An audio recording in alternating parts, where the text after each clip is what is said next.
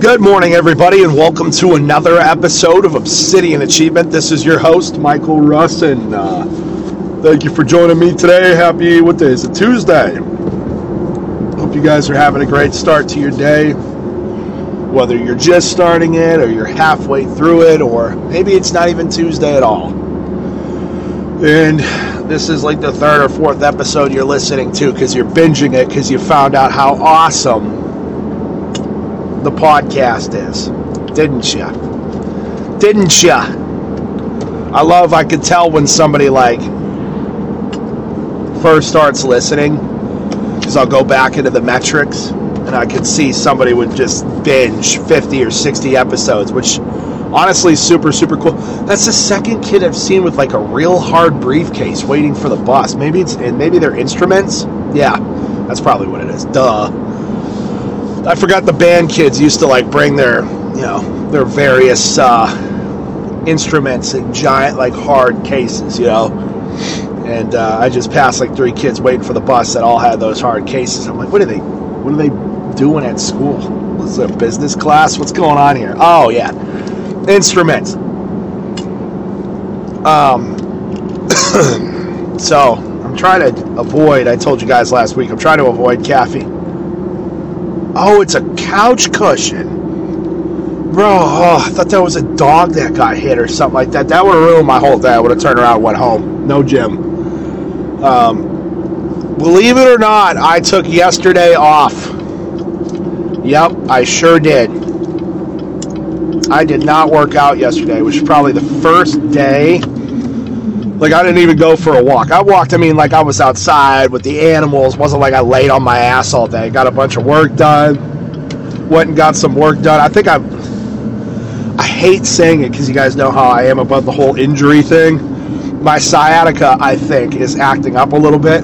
But that's been like this for 2 weeks. So I figured yesterday I went and got it worked on. Well, not it. You can't really work on it. But I went and got like some body work done yesterday. And just kind of let my body rest a little bit.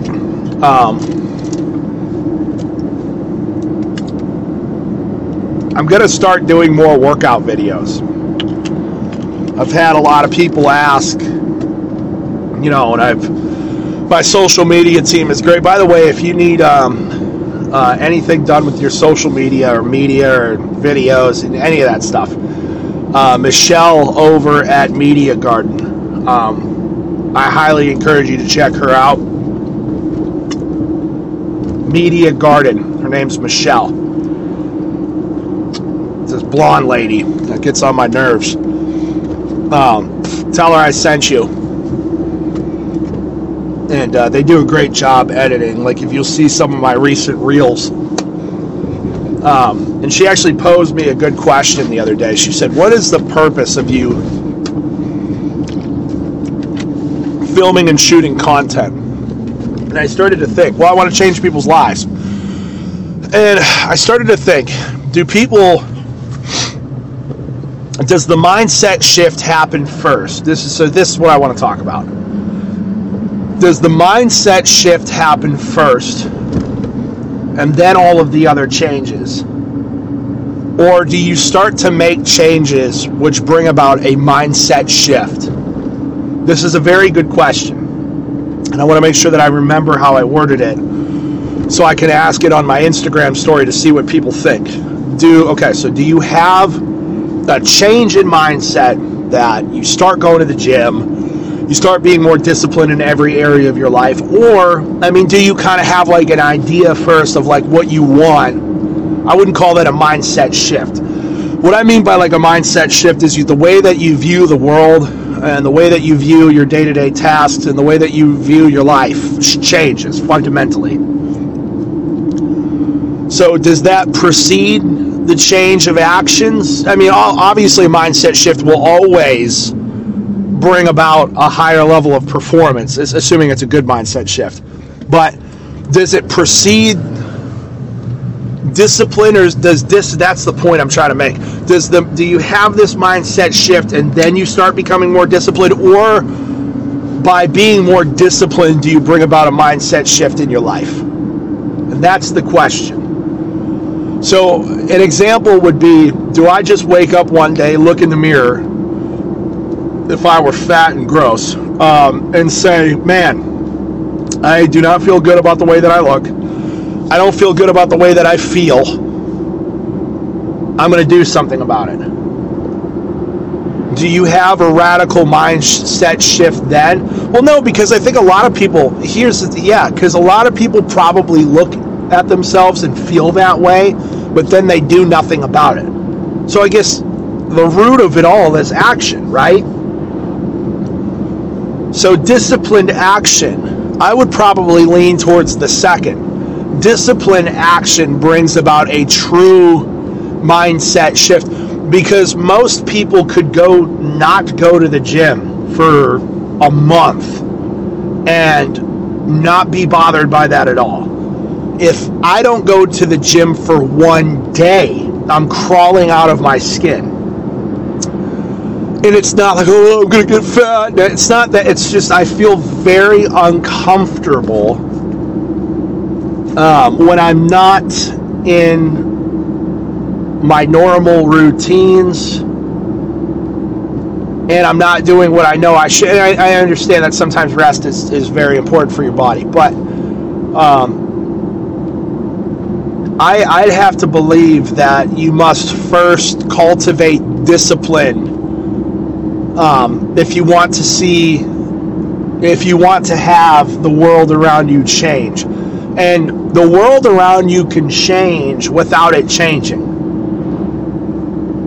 The world around you can change without it changing. How does the world around us change without the world actually changing? It's our perspective, right?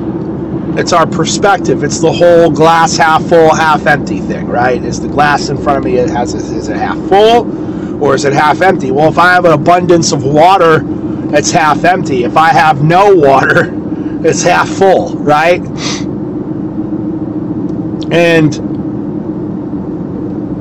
Or maybe it's the other way around. I don't know. It depends. Interesting philosophical question to pose there. But so the point of all this is this: I believing that good actions taken daily will bring about fundamental changes in somebody's mind, and setting out to help people change the way that they operate on a day-to-day basis so that we could bring about that shift in their mentality. Boom. That's what it is right there. How far into it? Okay, about 8 minutes in. So 7 to 8 minutes I'm going to tell Michelle to listen to.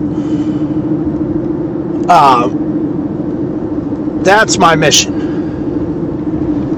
Is I want to teach people what to do daily so that they could start to feel better and to, more importantly, think better. Because when you act accordingly, as Wrangler Star would say, when you act accordingly, when you act correctly, when you put in the work, you end up deserving to think good and feel good. Like, you don't deserve to feel good because you sat on your ass all day, days on end, right? And the world will tell you you get to deserve all the good things without having to do anything. That's the problem, is that we were raised. I specifically can remember thinking about how soft. I'll never forget, in 6th, 7th grade, maybe, we were old enough to where we weren't kids. You know what I mean? 13, 14. I don't look at 13. Most would disagree with me probably. I don't think that 13, 14 years old you are a kid anymore. 13, 14-year-old kids, people, hundreds of years ago were just living completely different, pretty much full-grown adult lives, right?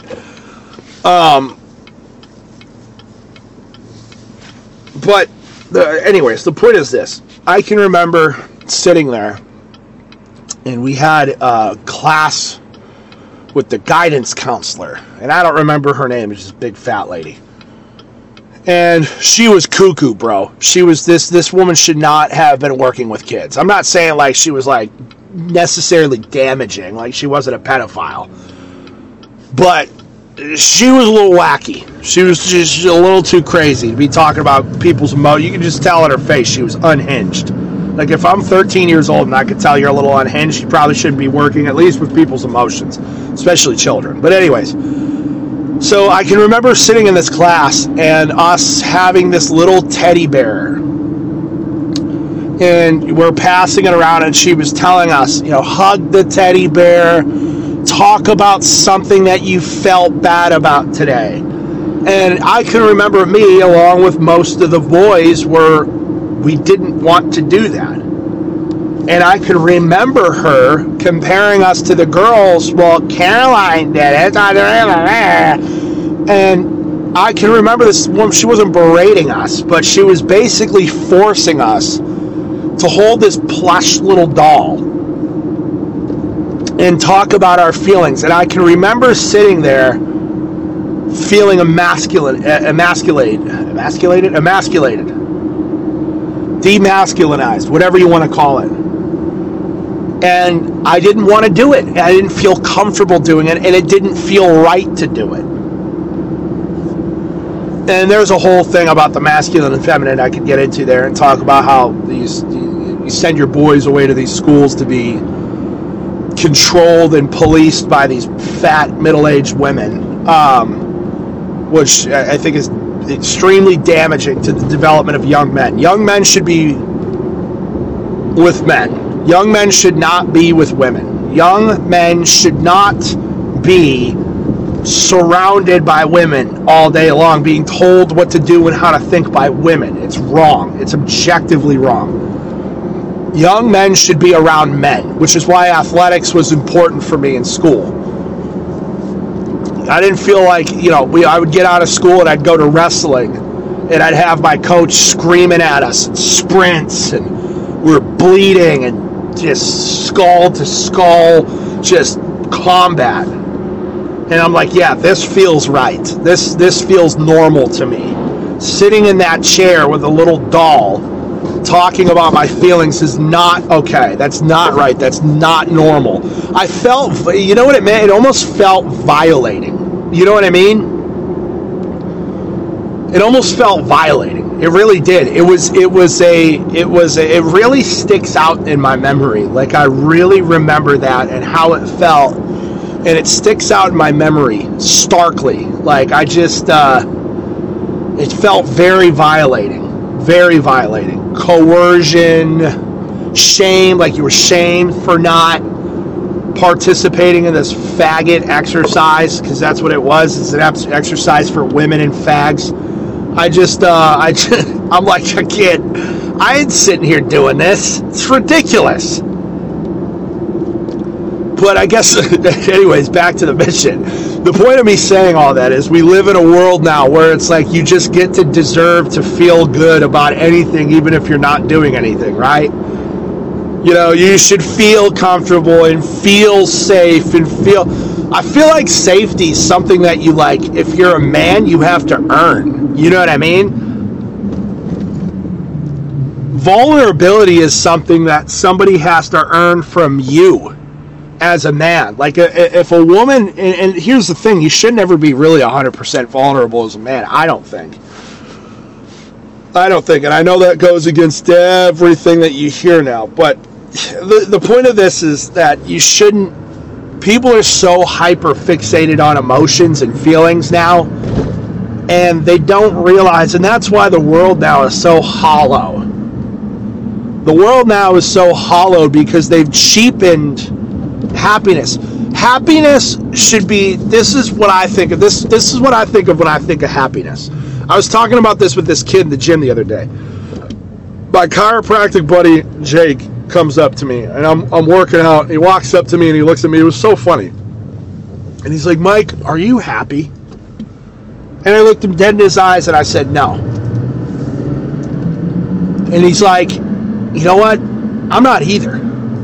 He's like, are we supposed to be happy? And I'm like, no, I don't think so. And if anybody else would have heard that conversation, even me saying this to you all right now, my wife's going to listen to this. She's like, oh, now, why isn't he happy? Like, let me explain what I mean. I'm not happy. I am intensely focused. I am in a constant state of self-improvement. I'm in a constant state of failure.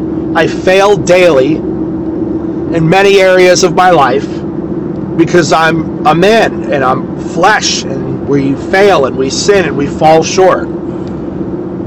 And I'm wanting more, and I'm intentionally putting in, and I told him, I said, when I do feel happy, when I get glimpses of happiness, is when I put myself through intentional suffering. Like, for example, this morning, it almost makes me emotional to think about this moment I had with myself this morning and God. I got up this morning, it was pitch black out, it's like 5:15, I'm like, dude, because I know it's coming, the cold plunge is coming, and it's getting colder out, so it's not like now where I go and hop in the cold plunge and the water's like maybe 55, 60, but the air's 70 or 80, and it's warm when you go out, and you get in, the water's a little cold, you iced it down maybe the night before, and you get out, and the air's warm, no. And the sun's shining, no, not anymore. Winter's coming. So I get up and I go out and it's pitch black. The house was a little cold because we haven't really turned the heat on yet. So I get up, the covers are warm. As soon as I pull the covers off me, I'm cold. And I go into the bathroom and I got the bright blinding lights in my eyes and I put my contacts in. I grab my towel, I look at Ben, I'm like, all right, here we go. And I go outside and the cold air hits me. And I walk over the cold plunge, and I was dreading it. Guys, I've told you a million times, the cold plunge never gets easier. Don't ever expect it to get easier, because it doesn't. I've been doing this for how long now? How long? You guys have been listening to me, some of you, for a long time. How long have I been hopping in ice cold water every morning? Been well over a year. Well over a year. Like every day. I've probably done it like 500 days straight.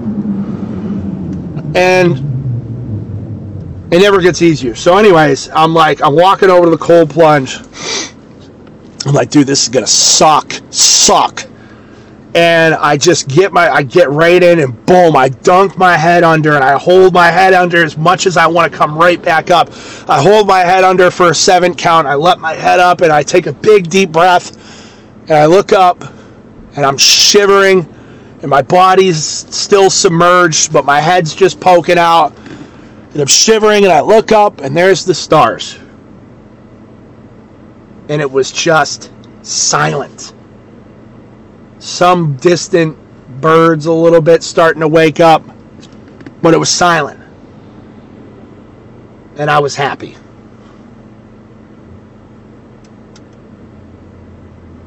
I was happy.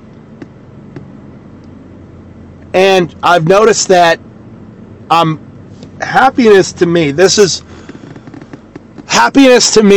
is someday I can picture it now.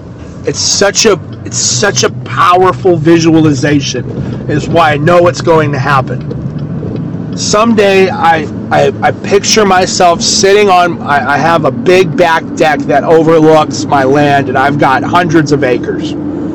And I can see it so clearly. So I'm on this back deck in the hill, there's like a slight gradient out back. My land slopes down slightly, and then it washes out into this big field, and then there's tree line, and I just look at all of that, and it's all mine. And I could see animals out there.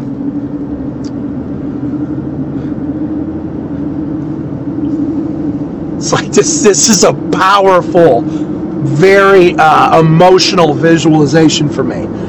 And I look out at this, and I'm lighting a cigar, and all of a sudden I feel something a little fuzzy up against I'm like in a rocking chair, and I feel something fuzzy up against my leg, and I look down, and it's a little kid. It's a little boy with like a bowl cut, right? And he presses his little head up against my side, and I just know that's a grandchild, right? That's when I'll be happy. that's when I'll be happy. That's when I'll allow myself. Because you've earned it.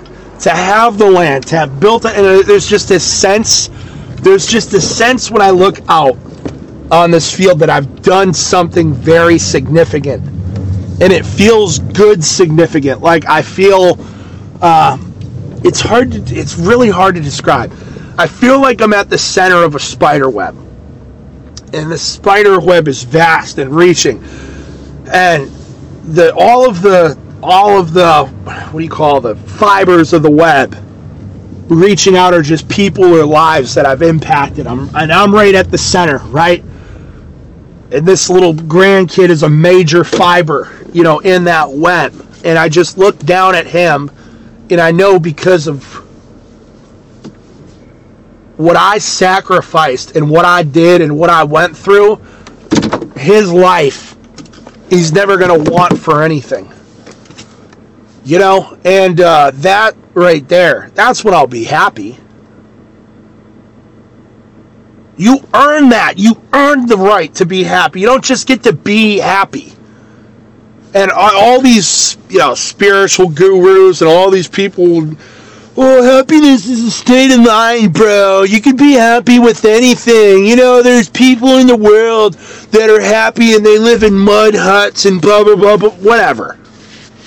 And you know what? The people that live in mud huts earn it because they got to get up and fight for their life every day. So if I had to get up and fight for my life every day, I'd be pretty damn happy at the end of the day with my mud hut. But in our society now, happiness, people just think they should just, it's all about me. How can I make myself feel good? What about my Marvel movies and my Funko Pops and my this and my that and my SSRIs and everybody's, why everybody's miserable? You ever think you're just not supposed to be happy all the damn time? Did you ever think of that? Did you ever just stop and think maybe I'm not meant to just feel good 24/7? So people self-medicate and then actually medicate and self-medicate. People want to just smoke weed all day. People want to take their pills. People want to do this. And I've done the same thing. For years, I was popping pills daily. And then I realized one day, maybe I'm not supposed to feel good all the time. Maybe the not feeling good is what drives you to earn it.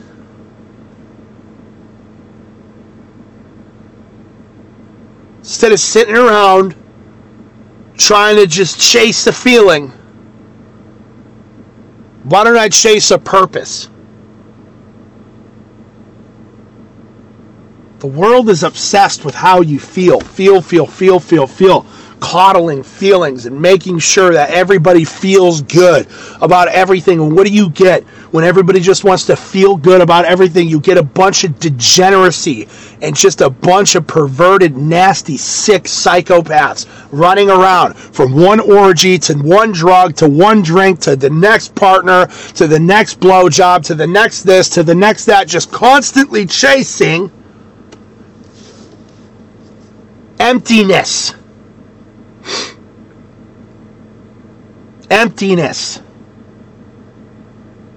Nobody creates anything anymore.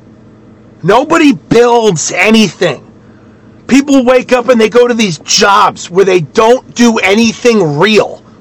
It's not real.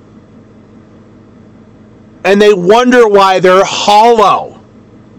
And they get divorced.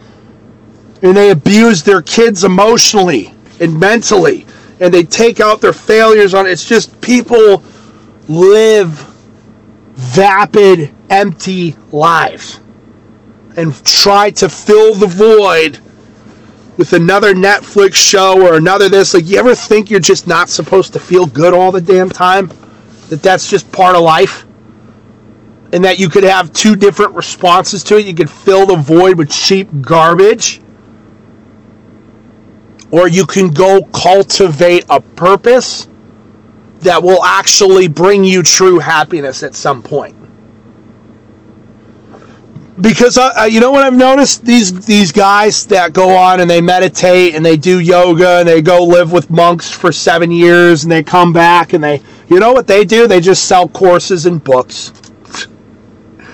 You know what I mean? And they don't give. I've never met somebody that like followed some highly enlightened quote unquote person that like changed their life. It's just it's just more cheap garbage. I really believe that. I got caught up with that in college. Like, you can meditate your way into like just a state of peace. That's such bullshit. I'm not saying that meditation isn't good. That's not what I'm saying. But this whole you're just supposed to feel good and accepting of everything, it's just absolute, it's hogwash. It's trash. That not feeling good is the best motivator if you use it properly. It's the best motivator. It will inspire you, if channeled properly, to change. It'll inspire you to meaningful action if you use it properly and if you don't try to numb it with degeneracy or emptiness. So I want you guys to think about what I said today, because if you can grasp what I'm trying to tell you, you'll change your life. You'll change your life. Everything in your life will change. I love you guys. Have a good